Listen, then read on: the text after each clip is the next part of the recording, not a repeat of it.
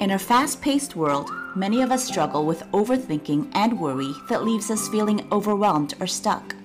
In this podcast, we will hear stories of successful individuals and have conversations on ways to reach our true potential by embracing every micro detail of our identity, especially the flaws that make us unique.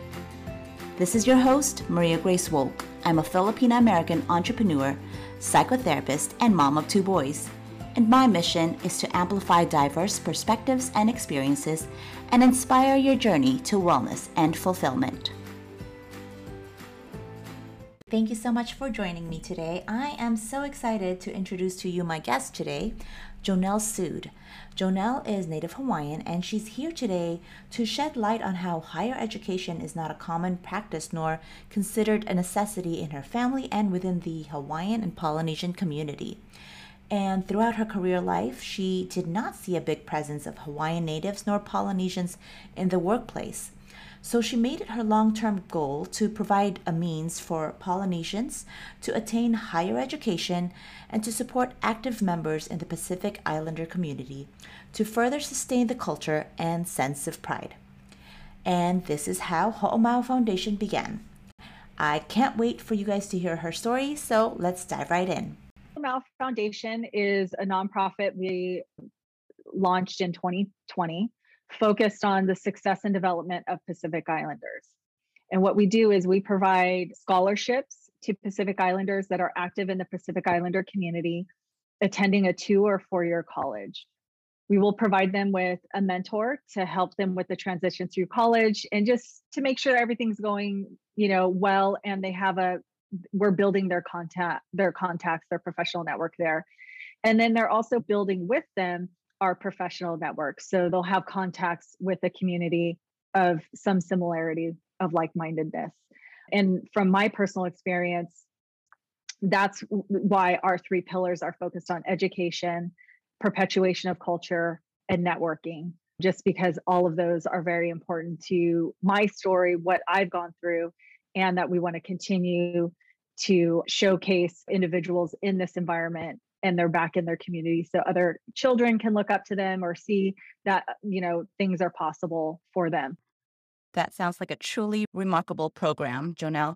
So tell us, where did it all start? I grew up in the Bay Area, San Leandro area, and played soccer. I've been playing soccer since I was about 4.5 years old. And I started out playing with my brother and his teammates. So he's 4 years older than me. So those were, that was kind of my brother was my hero. He was everything. I wanted to do everything he was doing. So I would be out there playing soccer with them. I played soccer year round. So on club and then the travel team. And then when I was in high school, I played high school all the way up until my adulthood. Recently, I would say the last 5 or 6 years, I've stopped. I tore my calf muscle playing soccer. And so, but those girls that I played with since I was 15, they're still my girls. We still see each other, hang out. We go on hikes. We go away for weekends. We do a lot of fun stuff. So those are very formative years for me and friendships that have, will last a lifetime for sure. It's friendships that turns to family.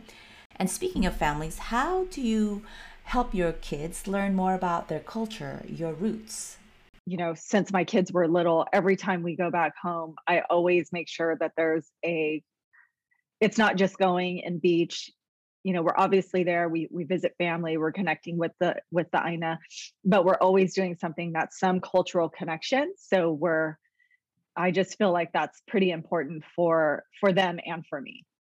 As parents, I think it is really important for us to guide them by doing exactly what you're doing, right? Immersing them in the culture during your, visits home, because parents we play a crucial role on helping our children know their roots, which will help them develop their own identity. I think we're very fortunate to have the parents that we have. They didn't go to college and they were, able to take care of us and, be very successful. My mom and dad opened a flower that, I remember starting that in our garage. We were bunching up flowers, and that was really fun because it's hard work. It's labor. You're getting up at 2:30 a.m. to go to the flower market. I've always worked there. Even when I had like a permanent job, the holidays, I always went back and helped my dad out, and it was really fun. I had learned how to read a map that was up on paper. We didn't have GPS or anything like that. And I was a runner for delivering flowers and getting signatures. And then I was a delivery driver. So, just kind of running the whole, just having that whole exposure to it. But just going to college just really wasn't a thing. It was you graduate high school and you go work and you start contributing. And my brother ended up going to college for football. So that was his point of entry was football. And I remember I'm in my senior year and I don't know what, I'm just going to graduate. That was my plan. And my brother pulled me aside and he was like, you got to go to college. And I was like, why? I mean, I think I'm just working at the flower shop, right? And he's like, no, you got to go to college. He's like, this isn't it. High school isn't it. It's college. And then I remember turning to my mom and saying, how come you don't talk to me about college? And she was like, what? You want to go to college? So we drove around to all the, JCs, the junior colleges in the area. And I was going to play soccer for Las Positas/Chabot. And that's kind of how I got started. I wasn't focused. I didn't have a mentor. Didn't have somebody helping me or pushing me along. This was new for me, for my family. I was pregnant with my son, and that just everything in my head clicked. Everything in my head clicked. I got to finish college. I need to create a career for myself and to be able to provide for my son. So that's what happened. So here I am, pregnant, going to college. At that point, I had a plan. And that's really what started it all for me. But on one of his baby pictures, I have a index card written behind it. In 5 years, these are all the things I want to do for us. That's really where things started to click. And my degree is in sociology. I really wanted to go out and save the world, knowing and seeing that part of my struggle was I didn't really have a mentor. I didn't really see people that looked like me or that I could look up to or even go to for advice. And then directly impacted by my network, the people that I've worked with, that I've able to connect with, and, just the power of your network. Those are the elements that really drove me to create Ho'omau. And then the piece of the perpetuation, that's part of what we want to do. So we don't want you to go to college and forget your culture, your roots. You're living out of state or you're out of state already, like me. I don't live on the island. We want you to stay connected, to continue to perpetuate, so others in your community can see you, can see what you're doing, and have something to drive towards because they see it themselves. It's not foreign. When we think of Ho'omau Foundation, which Ho'omau means perpetuation, persevere. And that's really what we're all about. That's really what all of our board members have. We all have we have a story to share. And so we know what that perseverance means. My cousin, Noelani, I was telling her about my nonprofit and what I wanted to do and what I wanted us to stand for. And I asked her to think of some names. And so she came back, and this one just kept coming back to her. And so she presented me with 3 to 4 names, and that one it stuck. And I didn't know what it meant at that point. And then she told me, and I was like, oh, it's perfect. Of course, we're Ho'omau Foundation.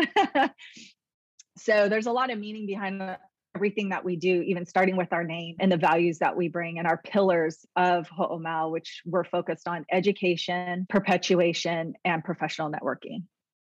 I want to repeat this because I feel like these are solid pillars for a foundation to be built upon. So you mentioned education, preservation of the culture, and connection with the community. I'm wondering, what was the defining moment that led you into creating this program? I feel like I might shed a couple of tears on this one. The defining moment for me was when my dad passed away. My dad passed away unexpectedly. I mean, literally unexpectedly. He was on his way to walk into the Giants stadium to go watch a Giants game. Very unexpectedly, no heads up. And, that was probably my defining moment, really taking stock of life, doing an inventory of what I'm doing as a human being, how I'm contributing to my community, my world, the space around me, to my family, to myself. It was very clear to me that life is very short, and at any moment, anything could happen. And so when something like that happens, you just have a different lens you're looking through. You have a different new set of eyes. And so I would say that was the defining moment where not right away, but I was taking stock of my life. But that was really where it's kind of like, how am I spending my time on this earth? There's this really cool poem out there. It's called The Dash. It's really beautiful. I love it. I highly recommend it.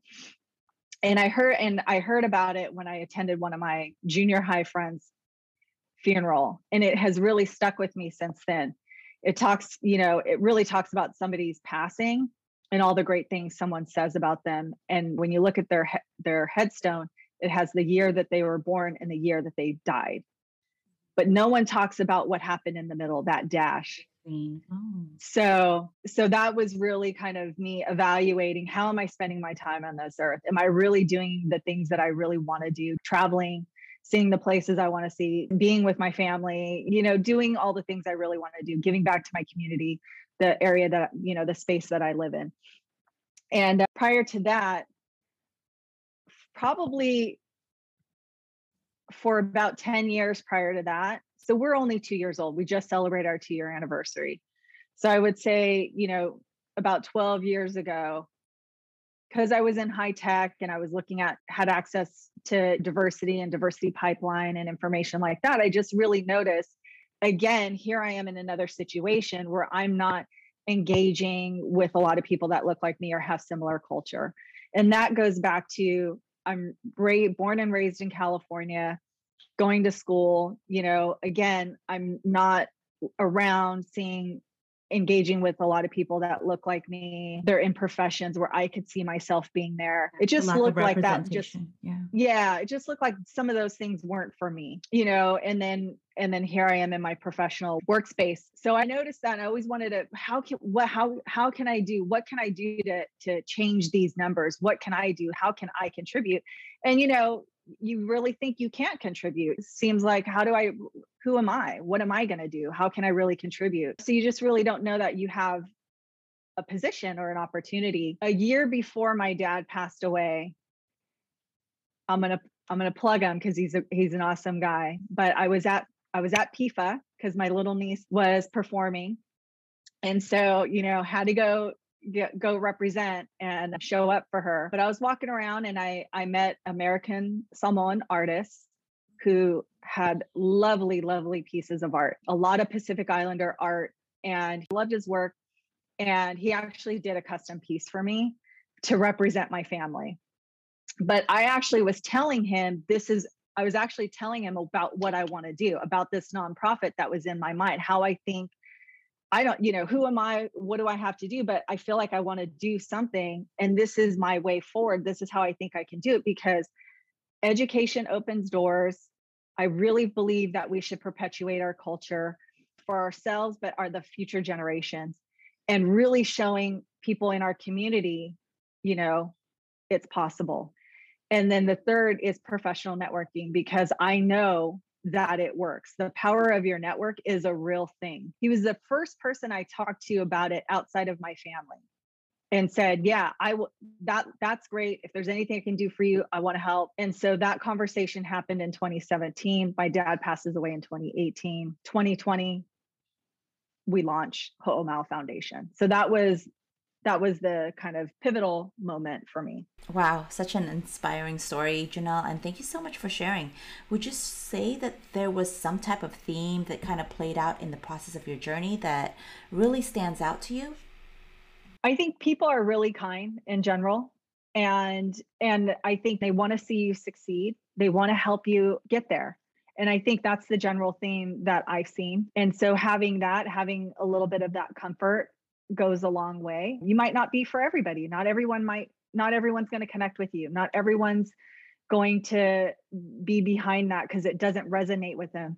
But for the most part, what I've seen is, even if it doesn't resonate with them, they want to see you genuinely succeed and be happy, and give you ideas. I love asking people for feedback and ideas, even if it's not the best, it's where you can learn. So, and that's hard to hear too. Not everybody wants to hear it, but I always love asking, okay, what's working, what's not working, what can I do better?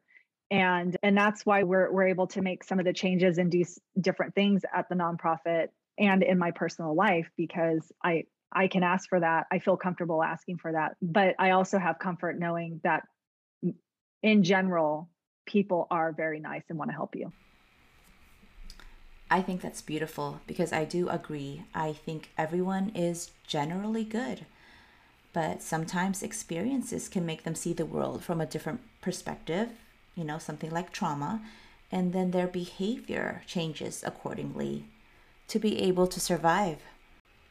I just have kind of like a philosophy on life. Okay, let's Do you hear know it. what that is? Yes, And it's please. probably a hodgepodge of everything and everybody that has influenced me in kind of shaping the way I think and feel. But I do think everyone deserves to be happy in their life and their work and be fulfilled. So that translates differently for everybody, but it's important to find those things and those moments that really energize you and go for it. Because I do believe everyone should be happy with their dash, with their time on this earth. Love that. Thank you. Thank you for that. That's a great place to kind of sign off, but I will be looking for that Dash poem and I'll share it as well. That one's powerful and I think your story is very inspiring and I appreciate your time with me and for sharing it with our listeners. So Janelle, tell us how we can find you. We're at ho'omaufoundation.org. We have Facebook. We have a YouTube channel. We have Twitter, LinkedIn. We even have a TikTok channel. So that you can find us out there. You can get a hold of me directly at jonelle@ho'omaufoundation.org. Our scholarships are for Pacific Islanders that are active in the Pacific Islander community that are going to a 2 or 4 year college. We'll provide them with a mentor to help with that transition to college, make sure that they have everything that they need, they're filling, that they have somebody to talk to. And we're part of their professional network. We're building a professional network with them. So they'll have like-minded individuals that they can network with. And as long as the student is located in the US and going to the US, they're all eligible. So it's not just from people that are from Hawaii. It's if you're Pacific Islander and active in the Pacific Islander community. Our application, we are now accepting applications for the school year 2022 to 2023. Our application is open until April 16th, which happens to be my dad's birthday. So there's a common theme here that a lot of this is driven by my dad. And the scholarships itself are in my dad's name, the Camry Lee Jr. scholarships. And once again, Janelle, thank you for being here. I truly, truly appreciate your time. And this is such an amazing foundation. So what I'll do is I'll have your contact information in the show notes. If any listeners would like to reach out to you, if you have any questions for Janelle, or if you would like to donate, you can visit her website and you can find those information on my show notes. So again, thank you. Thank you for being here. Thank you for having me.